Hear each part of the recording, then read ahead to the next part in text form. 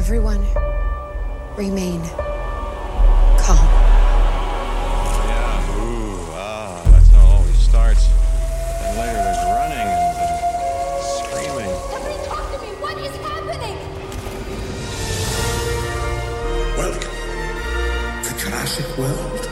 You're listening to the Jurassic Park podcast.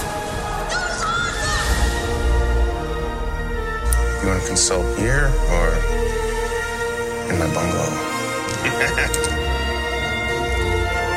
Hold on to your butts. Well, we're back. Hello and welcome to the 156th episode of the Jurassic Park podcast. I am your host, Brad Jost, and we're here to discuss all things Jurassic Park.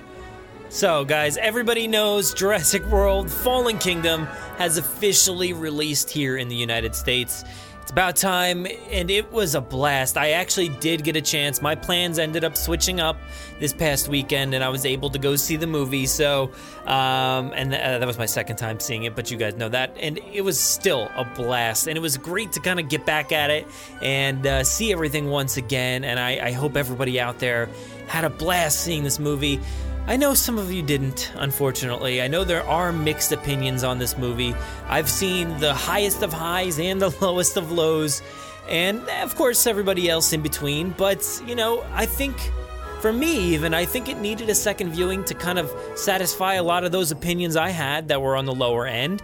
But, I don't know, maybe some people won't give it that chance. The movies are expensive these days, but I know I had a blast. I hope you did too. And also, this week, we also have The Evolution of Claire coming out to bookstores around the country on the 26th. Now, that's written by Tess Sharp. If you didn't hear that episode, we had that last week. But yeah, that's so exciting. I've been reading it, guys, and it is full of really awesome details. I think you're all going to really, really like, tying into so much of the past. I don't want to give away too much here, but it just really ties into things, and I can't even talk about it without spoiling things, so I'm just going to leave it at that. I think you're going to really like that one. But let's talk about today's episode. We're going to bring you a Fallen Kingdom box office report in the news. After that, we'll hear episode 25 of Extinction Level Jurassic Park. Now, last episode heavily focused on Tim and Sarah after they jumped off the cliff and later came into contact with a beast in the water. And in today's episode, we're going to continue to follow that duo as they escape numerous horrific encounters, and I think we're also going to hear some of the best acting in this series. I think you're really going to love that. And of course, after Extinction Level, I'm going to give you my thoughts in the after show, wrapping up some of the best moments from episode 25. And following that, we're going to move into the Visitor Center and chat with Kirk Miller, producer of the amazing motion theater experience MX4D. We're going to discuss bringing Jurassic World Fallen Kingdom into MX4D and what you can expect with that experience. Later on, we discuss a ticket giveaway so you can go see Jurassic World Fallen Kingdom in MX4D. You're not going to want to miss that one. But before we get into this awesome episode, we do have a few things to mention. Last week, our host, the service that we used to provide this podcast, transferred all the feeds over to a new service. So you may have experienced a little interruption in the podcast feed.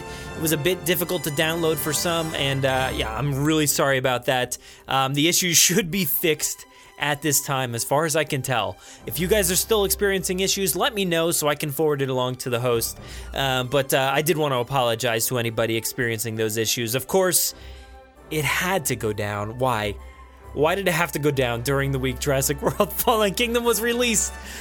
But anyway, this last week we actually had a great episode, and I just wanted to mention that just in case you didn't get to listen to it. Like I mentioned earlier, Tess Sharp was our guest last week in the Visitor Center. She wrote The Evolution of Claire. We talked all about that book, what went into her writing it and her experience writing in the past. And I think it was a really great episode. A lot of people that did listen to it loved it and gained some great insight into that book. So definitely check that one out. Our bonus episode from last week was actually our Fallen Kingdom spoiler reaction, which we recorded all the way back in June 5th when we went to New York. I went with Jennifer Tarek, and Chris Pugh from Jurassic Outpost, and we recorded on the streets of New York, so definitely listen to that. If you haven't, or if you plan on seeing Fallen Kingdom sometime this week, definitely download that one and take a listen. It's also all over the place. It's on YouTube, it's on our podcast feed, our website, wherever else you want to find it. But this week, we hopefully should be bringing you, I think, some more Jurassic World Fallen Kingdom coverage. Stay tuned for that. We're still in the process of making those plans, but we'll definitely be uploading another bonus episode. I know, I'm sorry, guys. Once June's done, maybe we'll slow down. I don't know. Who knows? But we do have another bonus episode this week, which is a recap of the first 25 episodes of Extinction Level Jurassic Park before the final episode airs in a few weeks. It has been a long ride. It's been, over a year now, I think, bringing you Extinction Level Jurassic Park from Argent Boss. I mean, this thing is so fantastic. I've loved hosting it here on the show, getting people the chance to listen to it and experience it, because it's an awesome radio drama. And I think if you skipped over it, maybe if you missed some of the early ones, you didn't really know what was going on, I think this recap will give you a chance to kind of catch up. And so make sure to check that one out before that final episode. I did want to notate, we did a video last week where I got a package from Keebler that featured that amazing Keebler limited edition box that actually had a video screen inside the lid. What? It had a video screen that when you opened the cookie box, it played behind the scenes footage for Jurassic World Fallen Kingdom. It had a play and pause button, it had volume buttons, and you can charge this thing so you can continually watch it if you wanted to. And of course, inside there was cookies, definitely cookies, and I've been eating them. So don't come at me. I'm eating those cookies. But we did upload that video so you can see the entire thing. I know it was a very, very limited product, so make sure to check that out on our YouTube video feed. Wow, that's not a thing, just YouTube. So check it out over there, and because it's really awesome. But we also did run a few contests last week. So first off, we gave away 2 copies of The Evolution of Claire from Tess Sharp, and I just wanted to announce those winners here on the podcast. So congratulations to Taylor Bowes and Matt Munoz. Hopefully I got your names right, guys. Sorry. Yeah, congratulations to them. I'm sending out those copies very soon. And we also did give away 2 copies of the game Jurassic Park Danger over on Facebook. And congratulations to JT McGill and Sarah Basinger for winning those 2 copies. Those are being sent out as well. Thank you so much. You guys were crazy last week. Everybody submitted to those contests, and we're still running a few more, so the fun is not over yet. We're only halfway through the giveaway for the Mattel prize pack, so make sure to head over to our Instagram page, follow our page, like the contest post, and tag a friend in that post to enter yourself into the contest. Now that contest is ending midnight, actually, 12 a.m. on Friday, June 30th. And there's a lot of great stuff in there. There was a grand prize, there was a runner-up pack, so there's good stuff in there. And this week we're actually running some more contests. So the new one that we're actually starting is, you'll hear it later on, but it's tickets to MX4D. And you're going to learn all about that later on, so make sure to tune into the Visitor Center. And we're also working with the amazing artist Mike Spires to give some incredible Jurassic World inspired artwork. We do have 3 amazing pieces of art to go into your collection. We have one featuring the Indominus Rex and 2 others that feature Owen and Blue. These things are incredible. One actually has Blue holding like a pig stuffed animal, very reminiscent of the first movie where they chase down the pig. And then another one with baby Blue. Oh my God, these are fantastic. I'm not doing them any justice by reading about them here on the podcast. That doesn't work.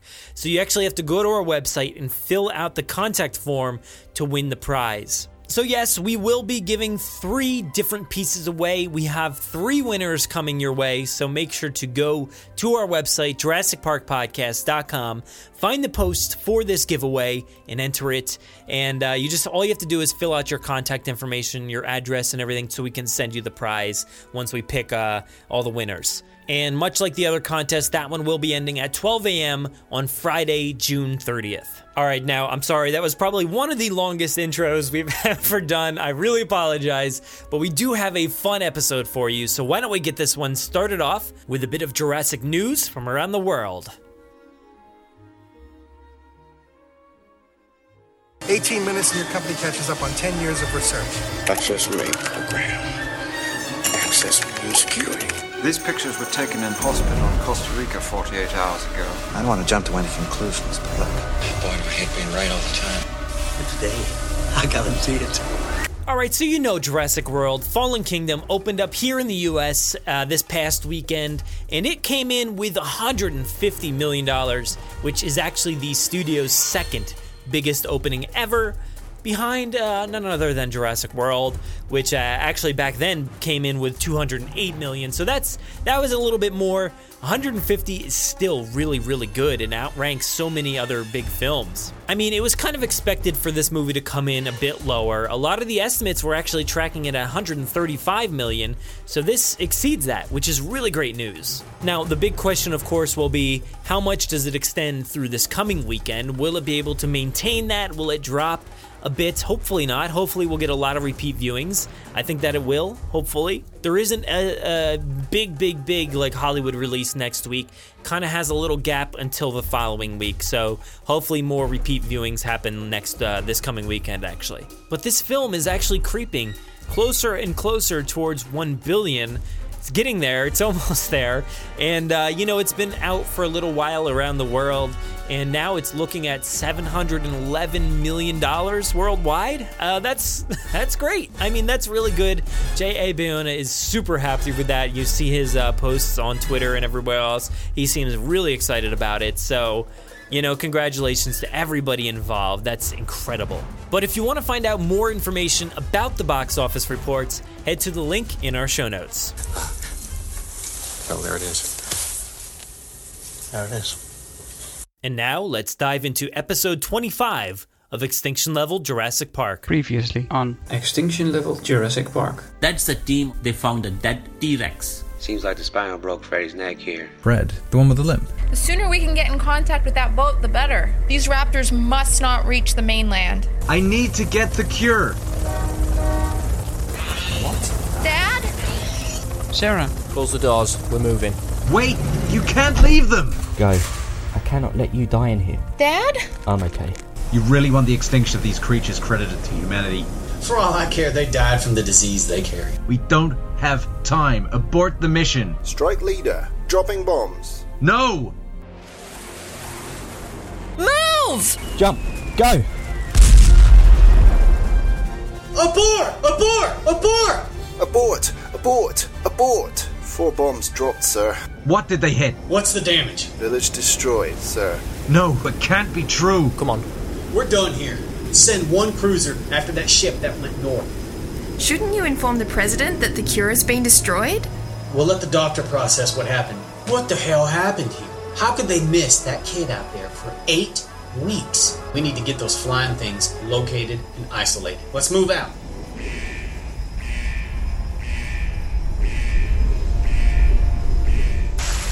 Dad! Tim, did you see my father jump? I'm really sorry, Sarah.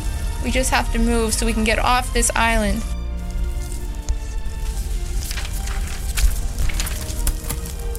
It's leading down. It must go up at some point. What's this? Marine life? What's ectogenesis? No way. My dear investors, for your eyes only, John! I welcome you to a first look at our upcoming attraction, soon to be admired at Jurassic Park.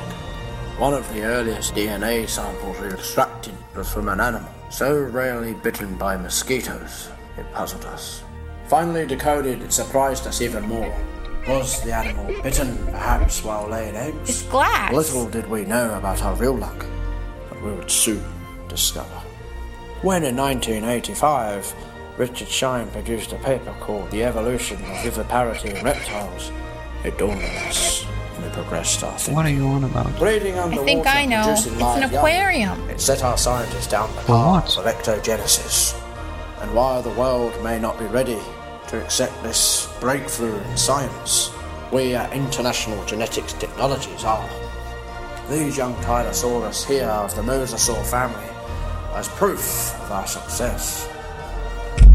Jeez. Is it dead? I thank you for your visit and your continuing trust and support, helping us build our Jurassic Park. Oh no.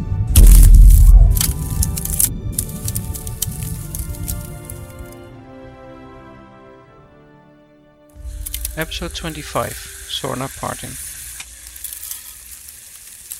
In the aquarium Tim and Sarah had encountered, a spiderweb had appeared on the glass where the Tylosaurus inside the tank had hit it with full force. Sarah looks up as she is sitting on the floor, seeing water come seeping through. Oh no. Come on. She quickly gets up and starts running back to the entrance of the viewing room, Tim already nearing the door. The second hit of the enemy made it come crashing through. The room quickly floods and both Tim and Sarah are caught in the stream as they move back to the door and the stairs beyond. Tim misses the doors by an inch and is dragged back to the room. Sarah washed against the doors too, caught grip and kept hanging tight to the doorway. The Tylosaurus now lies growling on the platform where it came through the glass, the water not yet deep enough for it to swim. Snapping its jaws in frustration, moving its huge body forward feet by feet like a seal. As the water is pushing Tim forward, round the rotunda, he barely misses the Tylosaurus as he passes it. She closes in on the doorway again. Grab my hand! Sarah is reaching out for him as he closes in. He catches her hand as he passes and she pulls him to the door, just as the water hits the end of the round room, turning and coiling back to the front along the walls. Getting up on their feet, both Sarah and Tim are having difficulty to hold on, as the water now hits them from all sides. Sarah looks back, just to see the back of the Tylosaurus disappear in the water, now moving forward faster. Move the stairs! Sarah pushes Tim through the doorway, letting him go in front. He catches onto the stairs, pulling himself up out of the water. Just in time, Sarah lifts herself out of the water, with behind her, through the doors, the giant head of the Tylosaurus rises out of the water, missing her by inches, slamming against the stairs, which bend at the bottom. Quickly Sarah continues climbing, letting herself fall back on her metallic grating above, panting, resting on her back. The water below rises up quickly, coiling up the tube, coming up to them. Guess there's no time to rest now. Tim pulls her up on her feet to continue, and they run back through the passageway, continuing into the right tunnel, up the stairs leading up to the surface. On the beach on Isla Matanceros, Marty Gutierrez is looking out over the ocean, watching pelicans fly by, soaring over the ocean. He sees a supply ship passing by in the distance, to the north, when his pilot approaches him through the jungle. Senor, we just got clearance for takeoff. The restriction is lifted, but we must take road south of Sorna, around US fleet. Sure, let's go back. I've seen enough of these islands. He turns and follows his pilot into the jungle, back to their helicopter.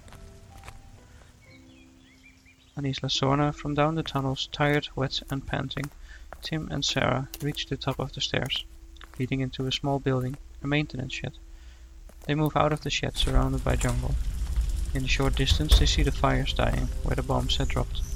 Sarah moves for the jungle, hoping that maybe her father survived and is out there. Dad? Then Tim spots Jerry Harding lying on the ground. Sarah, there! Dad?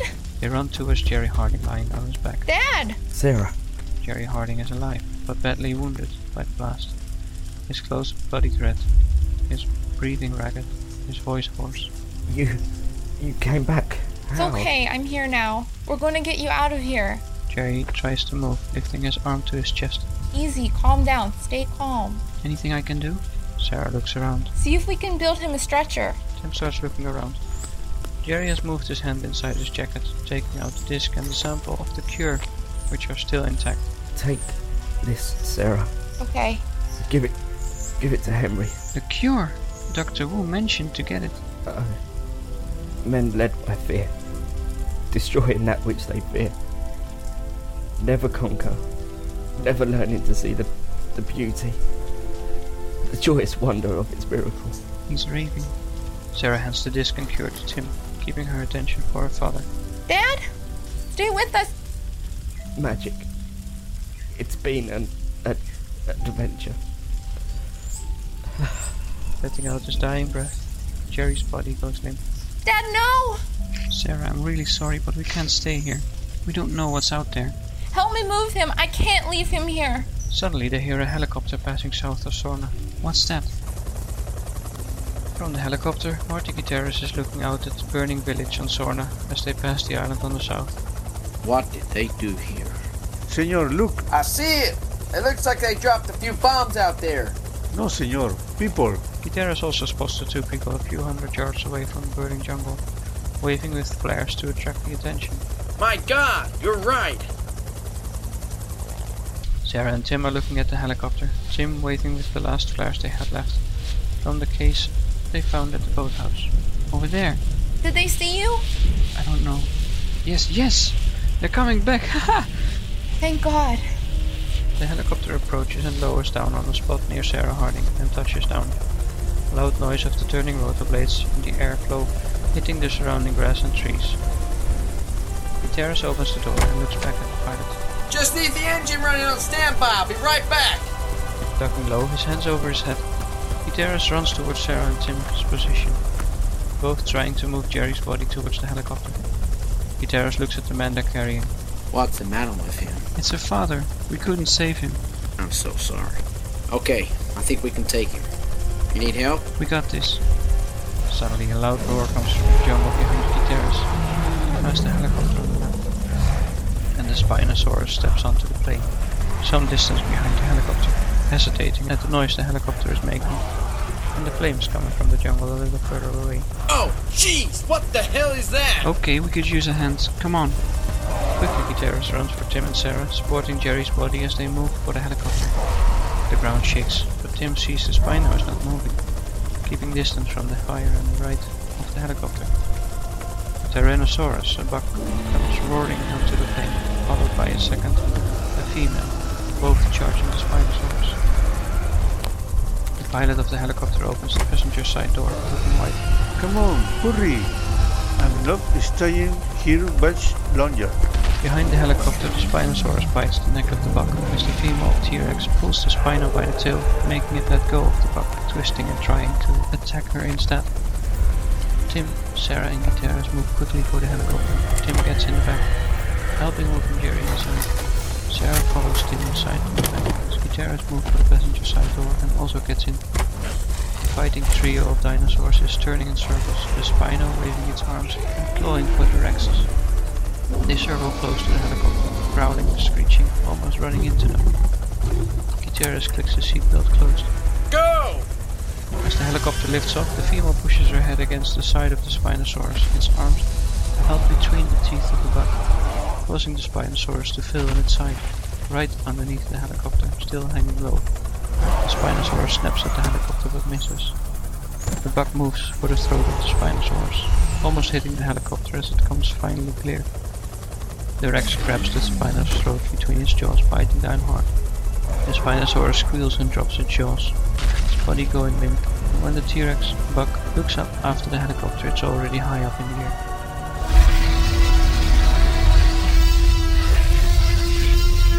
The female moves for the buck and brushes gently, lovingly against the buck's chest. He looks down at his female and rests his head on hers for a moment, before they walk off together into the jungle, leaving the Spinosaurus on the plane. From the helicopter, Tim at the window side and Sarah next to him both look down on the fallen Spinosaurus. Look, they didn't kill it, it's getting up. Weakened, the Spinosaurus pushes itself up and slowly, awkwardly limps off in the opposite direction of the two Rexes. The body of Jerry Harding is lying on the ground of the helicopter, and Sarah looks back. Seeing a woolen blanket, she pulls it out from behind her, covering her father. It starts to rain again and smoke billows up from the fires on the island, and the fires die out. The helicopter turns right to cross the island back to the south and in the direction of the mainland. Then Sarah looks up her window, seeing the marine ship northwest of the island, sailing north to catch up with the boat! Tim reacts shocked. like waking up from a dream. Bloody hell, I completely forgot. Terrace looks back at her from the front seat. What is it? We have to catch up with a boat up north. The Navy ship? Why? No, the one that's tailing. We need to inform them of something critical.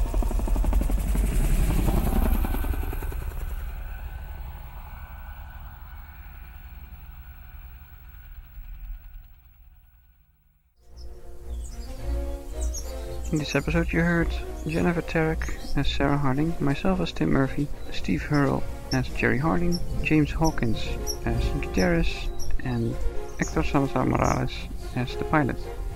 Join us the next time for the conclusion of Extinction Level Jurassic Park.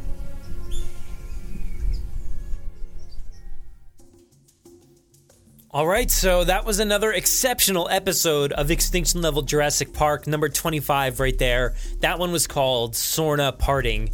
That was really good. That was another really good one. I'm going to run through everything here.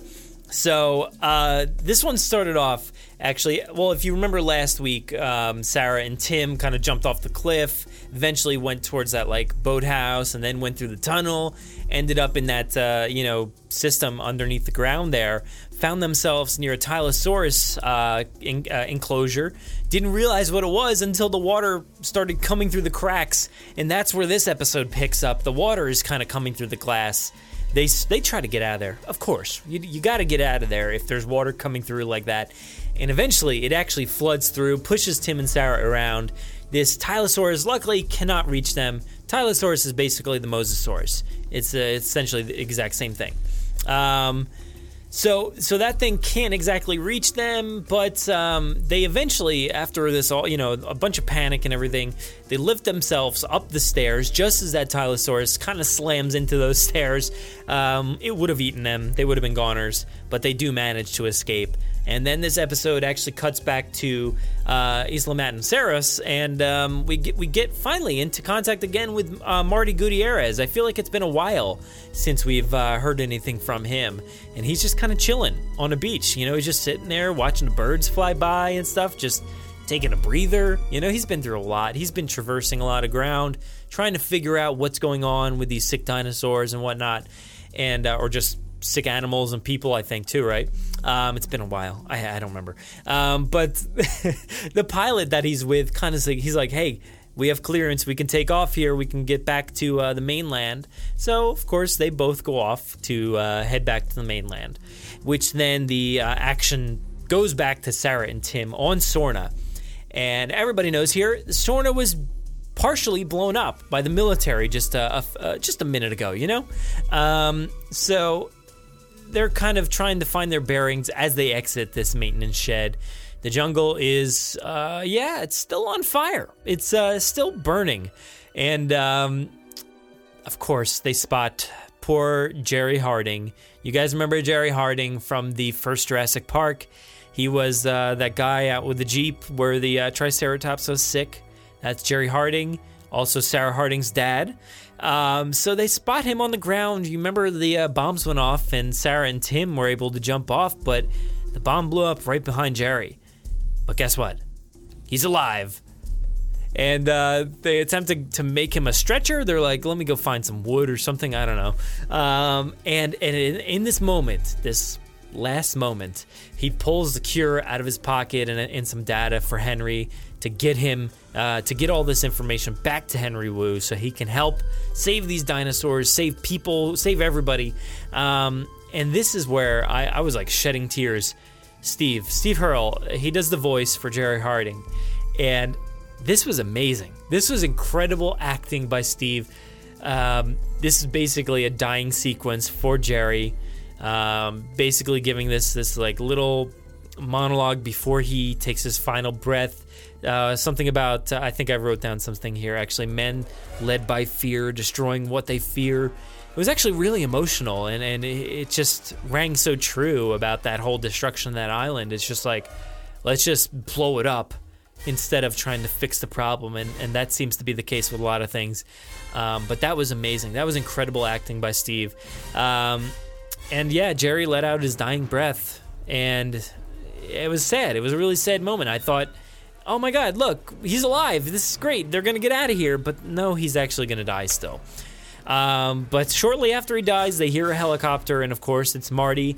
And the pilot in that helicopter sees Sarah and Tim. They point him out. The helicopter lands, and Gutierrez basically jumps out, tries to help. But then, of course, there's always but-thens in this audio drama. Roars come from the jungle. Of course, the Spinosaurus, still alive, out there roaming around. And, in this incredible timeline that mixes The Lost World, Jurassic Park 3, and everything else, Jurassic World even.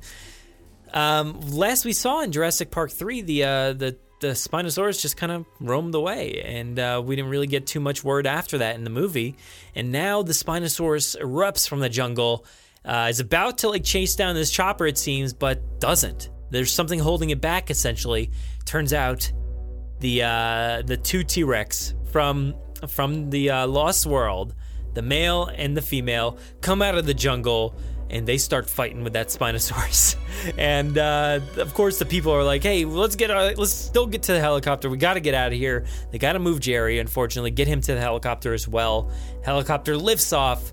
The dinosaurs are, of course, still at it, fighting each other, ripping each other apart. The Spinosaurus falls right under the chopper, and at that moment, the buck only, grabs the throat of the Spinosaurus, rips.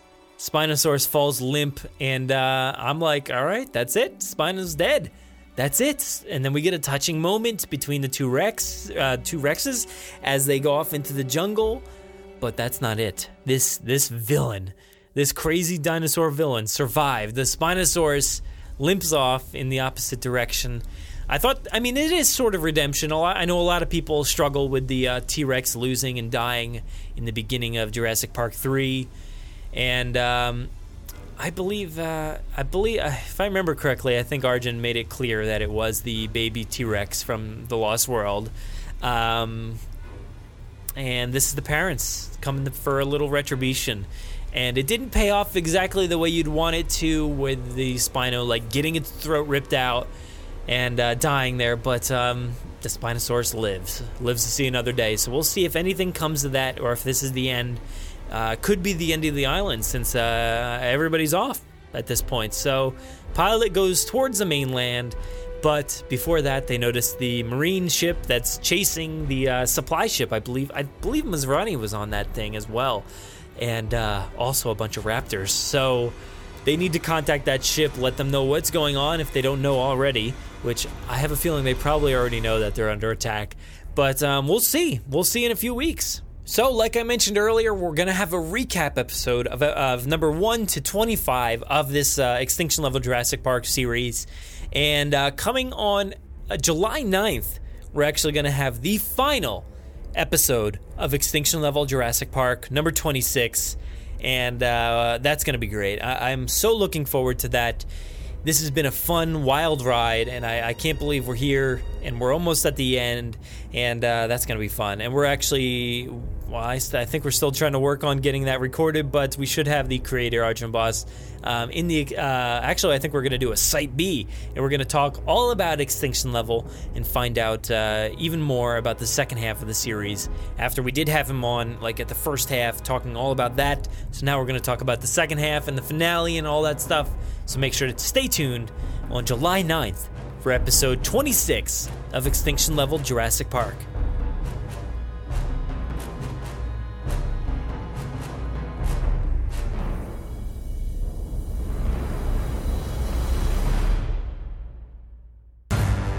Let's open up the doors to the Visitor Center and welcome in Kirk Miller, producer of the 4D Theaters, MX4D.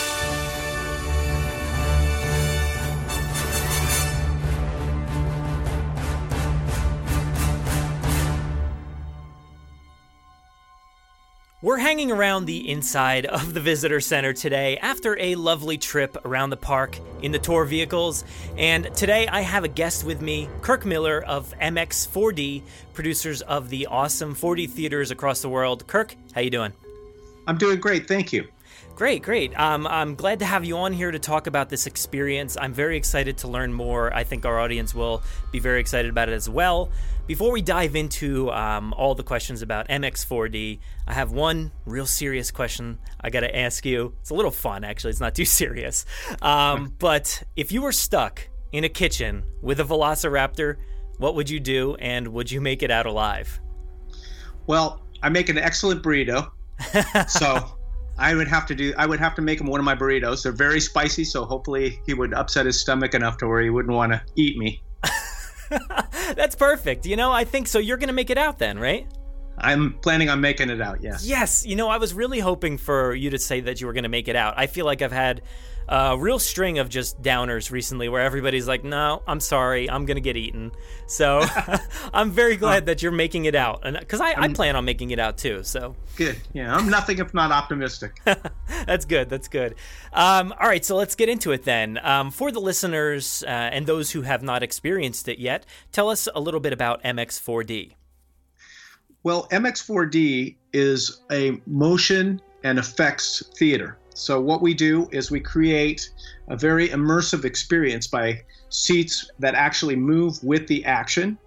They don't move when the action is not happening. So it's specific times where there is peak action in the movie. We basically are following the pacing of the movie, which is what makes it so perfect, as we're married to that. We have a particularly smooth type of motion that is an air-based system. We're the only air-based system around in the cinemas, and so we do that. And we have a bunch of theater effects like fog and leg ticklers and scents. We have different scents that we use that say someone's smelling a flower, and then all of a sudden you'll get the scent of a rose in the theater. So we have all these different theater effects going on, and then the seats are actually moving with the action. So you feel the crashes. In the case of, say, Jurassic World, you feel like you're on the back of a dinosaur. Every step, there's this big slow-moving animal, and then the big crash of his footsteps. So it's particularly engaging. And I want to stress, because some people hear the word motion and they get a little bit worried, but really our motion is particularly smooth. And when we got into this, almost every studio stressed concern about making sure that it was smooth enough. So I began working with making the motion super smooth and yet, it has impact. And I use what I call the popcorn test, which is if you had a big bucket of popcorn, the only popcorn that's going to be on the floor is the stuff that you spill yourself. It won't be due to our motion. That's good. I mean, I'm already spilling enough as it is, so I don't want to toss it all over the place. Yeah. But this experience sounds really thrilling. I'm a big theme park guy, so I really like that kind of element in a theme park and stuff like that. So when you bring it to a movie theater, that's really enticing to me. Yeah, it really does pull you into the action. And when we like to use that word immersive. Probably going to say it too many times that people are going to be sick of hearing it. But I like to say also that it is equally immersive when you're not moving, because that allows people the time to really get into the plot, and those are typically the more where they're exposing the plot lines and developing the storylines. Mm-hmm. So we're very careful of that, and we're also very careful about not stomping on the emotional scenes, unless somebody's getting eaten, which could be emotional, but we still like to feel somebody getting eaten. Yeah, you're feeling it in a whole new way. It's not the typical, experience. Exactly. So, about how long does it take, I guess, to provide an experience like this for an upcoming film? Well, I have a team of 8 guys that are very, very talented and really dedicated. And we can knock it out, the whole team and I, in about a week now, which is way faster than when I was doing these by myself. I'm sure, yeah. But I had the advantage of not sleeping ever, so these guys actually sleep at night. But the also part of the process is that the actual studio comes down and sits through the movie with me, so it's approved by the studio too. Yeah, so this really has to be something that you love if you're sitting there testing it out each and every time. It sounds like a great job, to be honest. Yeah, well, people always tell me that.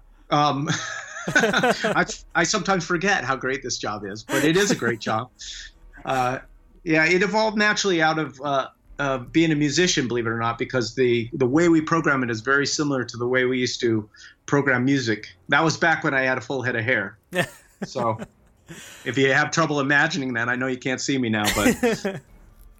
Well, I could see that. I like that comparison there because music, you have to feel it. You have to make sure it's just right and everything's perfect about it. And, you kind of have to go with the flow, it seems like, with this kind of experience. So I like that comparison. Yeah, that's actually how I got the gig originally because of the timing aspect. Because we time everything to the frame of the movie. It's very tight. We are very... very particular about timing.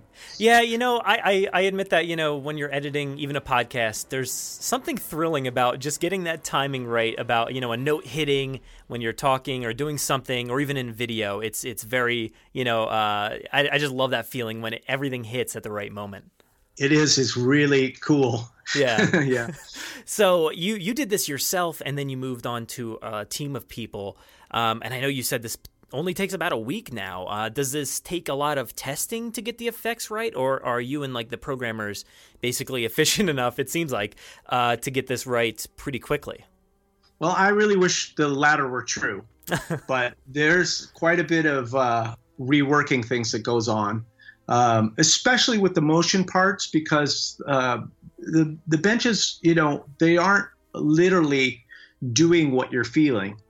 And so there are all kinds of things involved with doing motion. So you're really working and reworking to make sure that it feels exactly right. There's all kinds of decisions that have to be made because, when you feel like you're, I don't know, say you're turning in a car, there's more than one thing happening in the seat, and all that has to be worked out and timed, and the benches and the seats themselves are not always fully cooperative. So it does require quite a bit of that. But there are times when you just kind of, like any job, you nail it the first time. So. Well, I guess it's not too much of a bad thing unless it's a movie that you're just not thrilled about or something like that. It's got to be fun to kind of make sure you get it right. Oh, what? We don't have movies that we're not thrilled about. For all you studios listening, you love them all. You got it. So, I'm sure you guys do a lot of. Actually, I want to throw this question in there real quick. Like, how does the choice come about for what movies that you do? Is it something that you naturally know, like, well, these are the blockbusters, or are like studios coming to you? Well, the blockbusters are obviously a given. Yeah. Then we have studios come to us and ask us to do movies, and then the theaters we send out a request form. Okay. So they also request movies. So it's really a combination of those things. We mainly try to drive it by the demand from the theaters, because those ultimately are the people who are going to show or not going to show the movie. Mm-hmm. Yeah, it makes sense. Do you ever do anything that is just like not a thrill ride, like basically like a comedy or something very simplistic like that? Yeah. Well, we've done a couple of movies that were really unusual. One of which was the tightrope movie. What's it called? Walking. Man on a Wire, I think, right? Yeah, Man on a Wire. So no, it was called It was a remake. I think of called the Walk, maybe. The Walk. Yeah, the documentary I think was Man on a Wire, and Joseph Gordon-Levitt was The Walk, I think, right? The Walk. Yeah. So they asked us to do The Walk, and I was like, how are we going to do this? But it was really good because we got the sensation of the jiggling on the wire. I'm getting shivers just thinking about that right now. It really did give you that effect of being, and then sometimes the wire would bounce up and down, and then early in the movie he falls off the low ones and things like that. So it really was really pretty effective.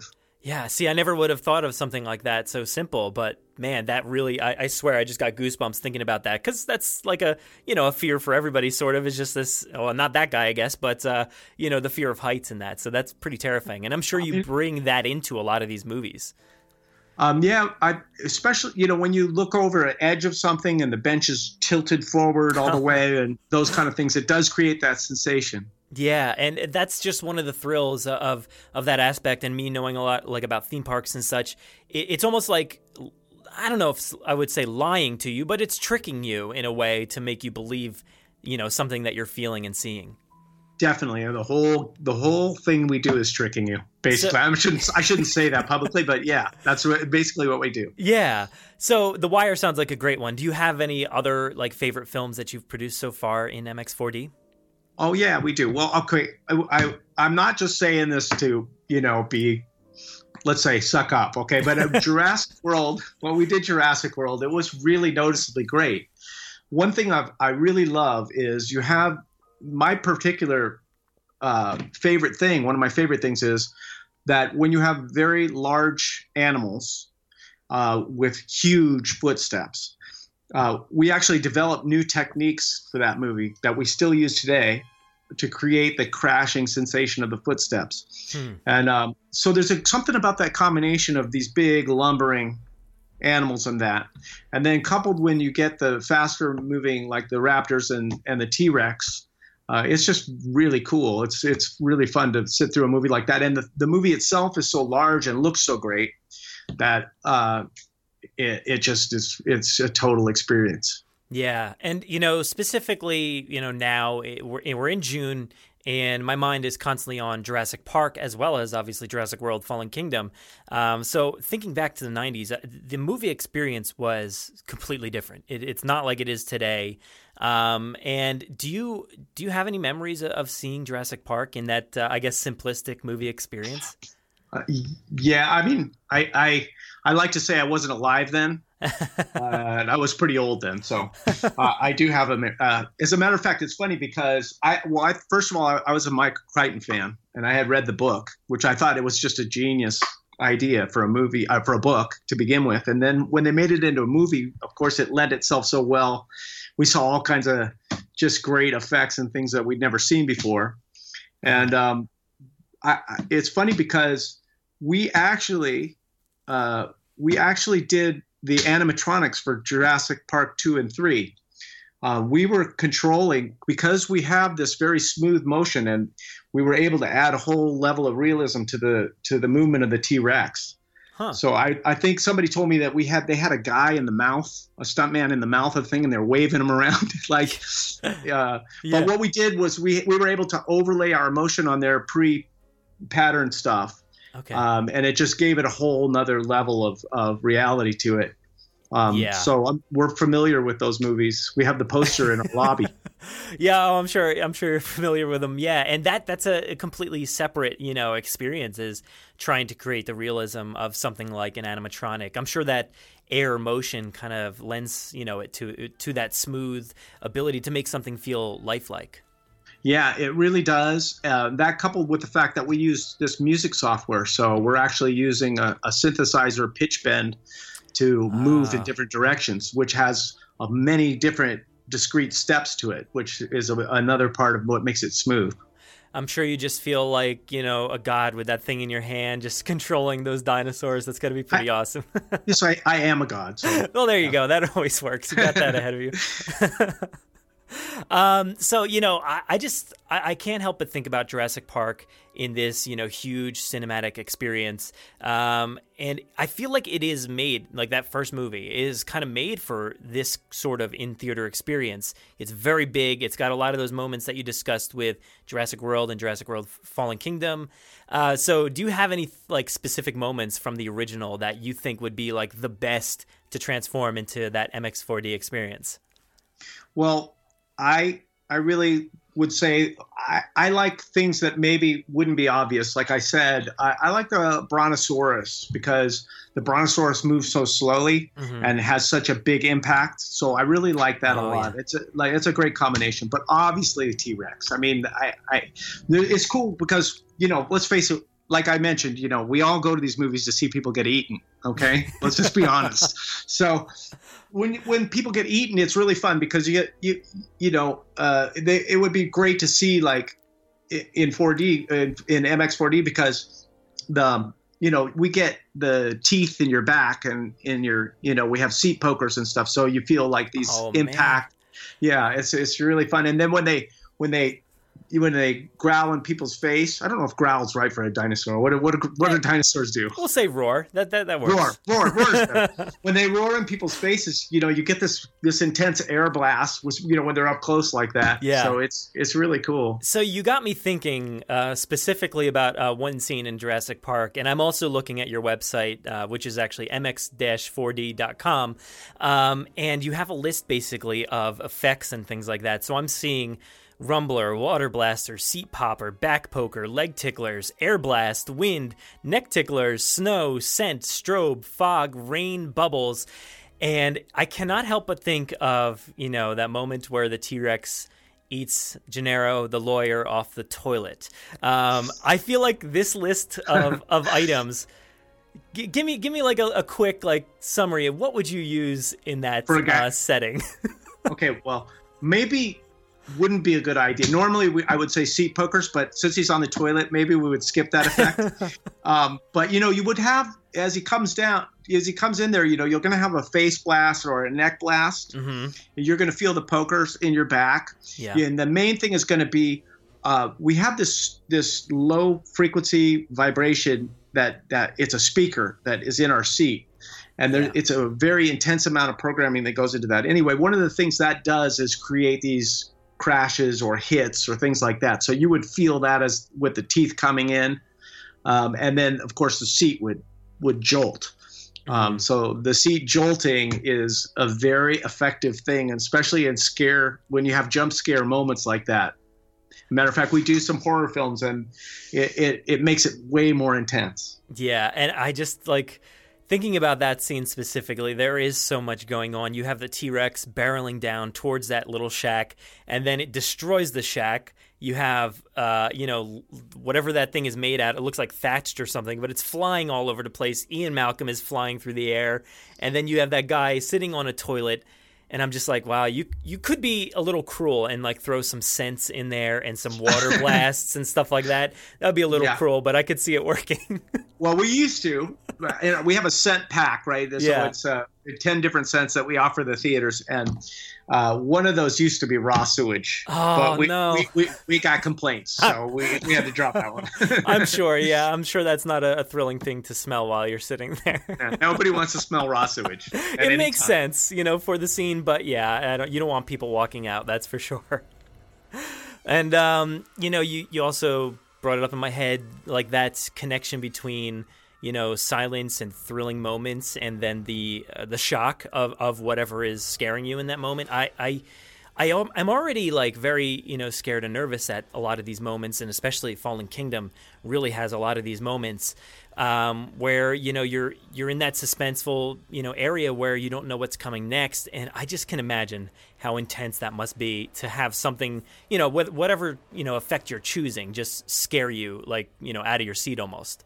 Yeah, and you really try to let the tension go by not doing anything beforehand. So sometimes in Jurassic, you've got the whole shot of the dinosaur, so you'll be moving with them. But it's like you said, it does build up tension. It's coming, and that creates a tension all of its own. So yeah, and the crazy thing about say for instance that scene in the first movie with the Brachiosaurus, it's the way it falls down to the earth and it shakes, and I don't have that at my house. I don't have, my couch doesn't move like that, but there's something about the way they produce that movie, the sound effects, just visually, that almost makes you feel like you're moving, and it almost shakes you to the core. So I can imagine just adding that, oh man, it's got to be amazing, something like that to the movie. Definitely. I mean, it definitely make our job easier. And harder because we have to live up to it. Yeah. So we're kind of moving in here to Fallen Kingdom, which I actually had the chance to see, which is amazing. And at this point, I forget when this is coming out specifically, but what kind of effects MX4D stuff can we expect in Jurassic World Fallen Kingdom? Okay, so well, the complete array, of course, is going to be there. I'm not going to do it. I'm going to try not to do any spoilers, but I'll talk in general terms. Yeah, please. So there's a moment, for instance, where there's blood on the face and you feel a water splash. Oh. So I will say that they reintroduced the gyrosphere, which is always fun. It's not as the gyrosphere in the last one in Jurassic World was really intense. It was really a fun part of the movie. This one's really good too. But I like that. One thing, we built a theater at the Chinese Theater, TCL in Hollywood. Mm-hmm. We've added in a couple of our theaters around the world as well a rain effect. Oh wow! So that's really cool. So you'll be sitting and you'll be in a scene where there's rain, and all of a sudden you'll feel this light mist on your head. So that is going to happen in this movie. There's a lot of dinosaur roar moments, and they're particularly good. I have half of my team working on that little speaker I was describing in your seat. Mm-hmm. So there's 4 guys actually ganged up just to make that thing happen. And the way when the dinosaur does that and it's really loud, it is so wonderful. Your seat just rattles, and the seat actually rumbles too. So it's actually moving very fast up and down, and it creates a vibration. And then there's this huge vibration in the seat. There's a really cool leg tickler moment, which people really laugh when the leg ticklers, because everybody's looking out and up around. They never expect anything to hit their ankles. Yeah. And the guy goes into the water. He's hanging on a ladder. He goes into the water, and you feel the water spraying on your ankles like that. And it really is a great use of that particular effect. I'm sure. I was going to bring that scene up, which is, very much in the beginning of the movie, you have this intense moment, and I could imagine that scene particularly has so much to offer when it comes to like this type of experience. Right, it does, because you got lightning. So we've got the strobes going off with the lightning. You've got the thunder, which is a loud crack mm-hmm. that happens in that speaker, and then you've got the whole being chased, and I don't want to say too much, but yeah, keep it light. Yeah, that is an incredible moment. It's one of the best moments in like this entire franchise. So adding that experience really sounds like a thrill. I'm trying to think, because it's such a drastic difference between the first half of this movie and then the second half of this movie. And I imagine, like you were saying before, all those tense moments where you're almost not doing much of anything at all. Those moments are probably brought out a lot more towards the end when you're, adding that thrilling, whatever it is, whatever the effect is at that moment. Definitely, most of these movies are skewed toward the end. Because that's where all the climactic action happens. I should also mention a really cool part is when they end up out in mud in this movie. Mm-hmm.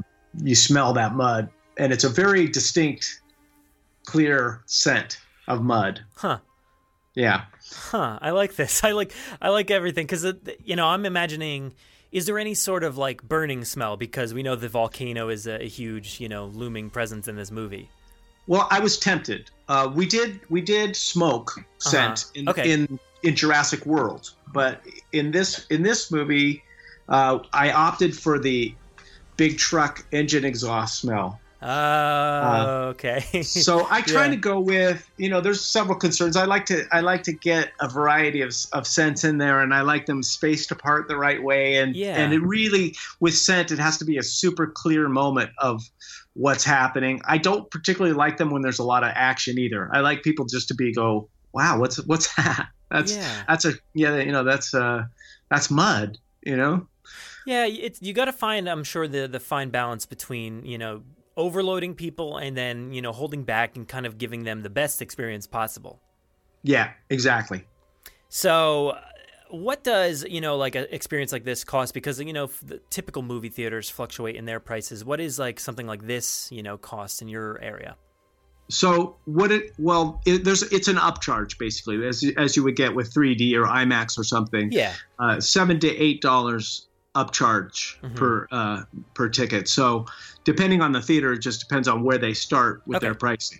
Yeah, it is an interesting time in the theaters right now, and I think you almost need an experience like this to kind of elevate things. And people are paying a lot in general for their movie tickets, but to, I think, just add a little bit more on top of that and give everybody an experience that they're almost maybe not ready for. They're not ready to experience, but they're going to have a blast doing it. I think it's a lot different than just sitting there and watching the movie, on its own.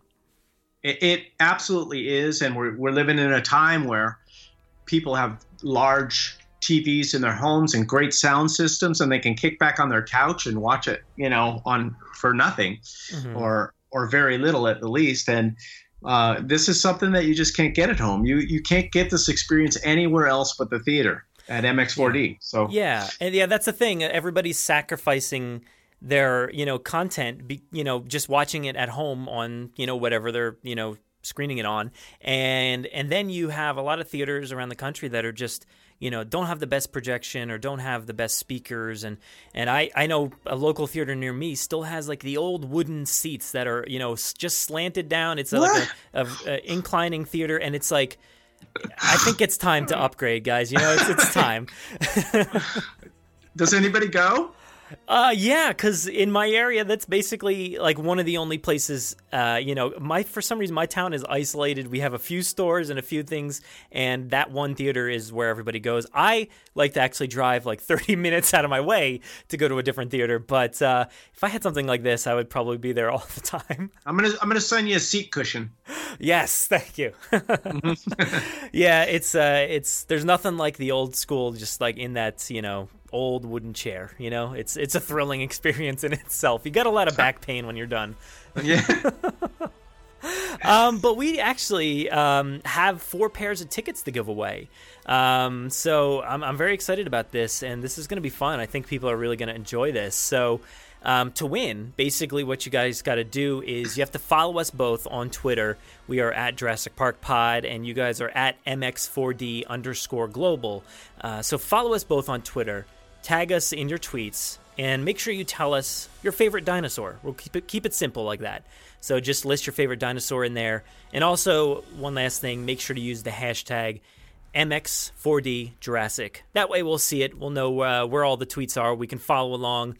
And we actually have a list of participating theaters here, so I just want to go ahead and go through these. So we have B&B Theaters, which is basically out in the Midwest. We have Lee's Summit 16 in Missouri, Shawnee 18 in Kansas. Showcase Cinemas, which is around the East Coast, Randolph, Massachusetts, Revere, Massachusetts, Holtzville, Revere. There we go. Well, that makes a lot more sense, doesn't it? Mm-hmm. Now we're even for the pronunciation of your name. Yeah. Holtzville, New York. And then we have Plaza 14 Cinemas, which is Southern California, Oxnard, California. And what else we have? We have the TCL, Chinese Theaters, Southern California, Hollywood, California. So if you are near any of those, and please be fair, guys, don't, if you don't have any chance to make it to these theaters, maybe don't participate, but definitely go follow at MX4D_global on Twitter anyway, just to kind of see what's up. But yeah, that's our contest there, so I'm very excited to give that out. And you can go see Jurassic World Fallen Kingdom, which is going to be incredibly exciting if you just listen to any of this. It will be, I promise. Yeah. So, as we're wrapping up here, where can everybody find out more information about MX4D, yourself, or where can they buy their tickets? Before I tell them, I just also want to mention that we have, I know they're not going to be participating in the giveaway, but we do have other cinemas around the world. True, we have over 200 in China. We have a Cineplex split in Croatia and MBO in Malaysia, and the Toho Cinema in Japan. It happens to be one of the best. I think it is the best-selling cinema in the entire country. Our MX4D theater there. Oh, wow. So we are building out around the world as well. They can also find us at mx-4d.com, and as well as on Instagram at MX4D_official, and on Facebook at MX4D experience, and Twitter you mentioned at MX4D_global. Awesome. Very, very cool. So yeah, like he just said, make sure to go follow all those pages, because this sounds like an amazing experience. You have me like thrilled and getting goosebumps over here, so I think I'm ready to test this out myself. So might have to give it a go, travel out to one of these theaters. But thank you so much for joining me here to talk about MX4D. Any parting words? No, I just want to say thank you so much for having us, and having me, I guess in this case. I think of it as an us, but I really appreciate it and had fun. Thanks for joining me. Have a great day. You too. Thanks.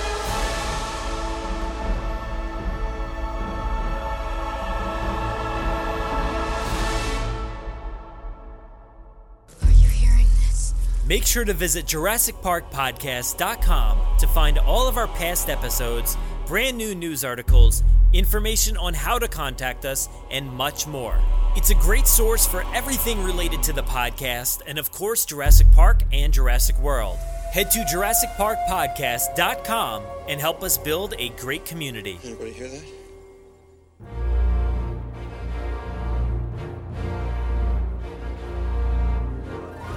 Thanks for listening to the 156th episode of the Jurassic Park Podcast. Of course, a big thanks to Arjun for episode 25 of Extinction Level. This one was, again, incredible, fantastic acting from Steve. So make sure to give him credit there on Twitter. Make sure to reach out to everybody involved. This has been a fantastic ride, so stay tuned for the final episode coming in a few weeks. Also, thank you to Kirk for joining me today inside the Visitor Center. I really loved learning all about MX4D and everything that they're offering for Jurassic World Fallen Kingdom. Don't forget to follow along with the contest over on Twitter, and to win, you have to both follow us and at MX4D_global on Twitter. Tag us both in your tweet and tell us your favorite dinosaur, and make sure to use the hashtag MX4DJurassic. Also, don't forget to go to our website and check out the awesome contest that we're running with Mike Spires for his incredible art. We're giving away those 3 pieces, so all you got to do is enter that contest form to win. If you want to interact with us, we do most of our work over on Twitter at Jurassic Park Pod. We're also on Facebook at facebook.com/Jurassic Park Podcast, and our Instagram handle is at Jurassic Park Podcast. You can listen to us via iTunes, Google Play, Podomatic, YouTube, our website, or wherever else podcasts are found. So make sure to subscribe to automatically get new episodes every week. If you haven't already, please give us a 5-star review in iTunes or a great review wherever you listen to the podcast. It will seriously help out our rankings and make it easier for fans like you to find us. Don't forget to check out JurassicParkPodcast.com for all the links you heard here today. If you want to get a hold of us, you can email us with any news stories, MP3s, comments, or if you want to debut a segment of your own, send them to JurassicParkPod@gmail.com.